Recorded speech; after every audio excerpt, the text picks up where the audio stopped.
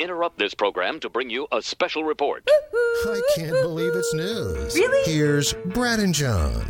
Before some Whidbey Island 911 calls to close out the week of I Can't Believe It's News, I'll take you to New Hampshire.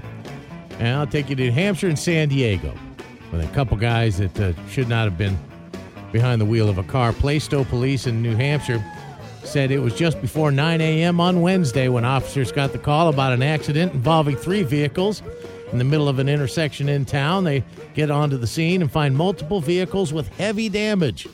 And they were informed by a couple of the witnesses, the guy that caused the whole thing, dude driving a Jeep Compass, allegedly caused the crash and then took off running down Main Street after the crash. Police soon searched and located the guy, Timothy O'Rourke, and he was as naked as the day he was born. I don't know what he was driving around naked for at 9 in the morning on Wednesday, but maybe the fact that he was charged with DUI, resisting arrest, and 2 counts of indecent exposure. They'll figure that out. Probably have him be dressed when he shows up for his court date. And how about this guy? In San Diego, a suspected vehicle thief was arrested after San Diego police say he fell asleep in the traffic division parking lot of the San Diego Police Department. This is 3 in the morning yesterday. The San Diego Police Department sergeant saw a white sedan parked, first of all, in a handicapped spot in front of the traffic division station in Serra Mesa. Inside the car was a man passed out behind the wheel, John. The sergeant's check of the license plate determined that the car was reported stolen. So everything was wrong here. After the man woke up, officers asked him why he was parked in front of the police station. He said he told officers he was tired and it seemed like a safe place to rest because there were other police cars present. Figured I'm cool here.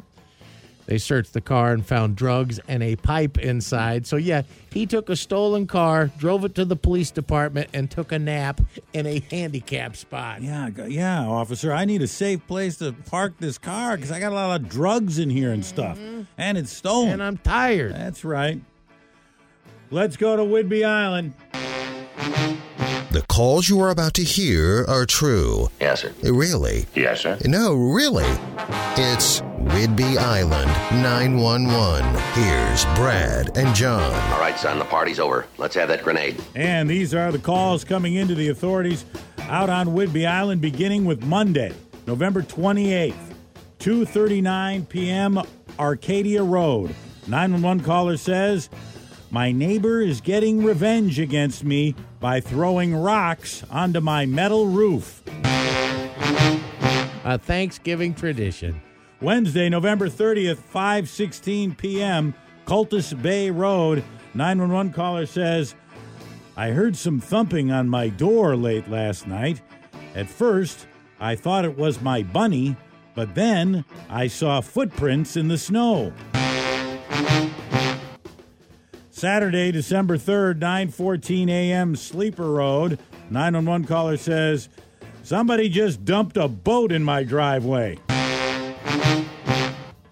Monday, December 5th, 8:46 a.m., Sandberg Lane. 911 caller says, you 911 dispatchers need to start taking better notes.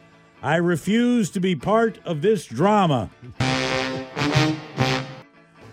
And finally, Monday, November 28th, 6:14 p.m., Main Street. 911 caller says, some guy just came to my door asking for a lighter and a glass of milk. I'll call the office, get a couple of black and whites up here Milk to take and them a in. Marlboro, man. That's what I need.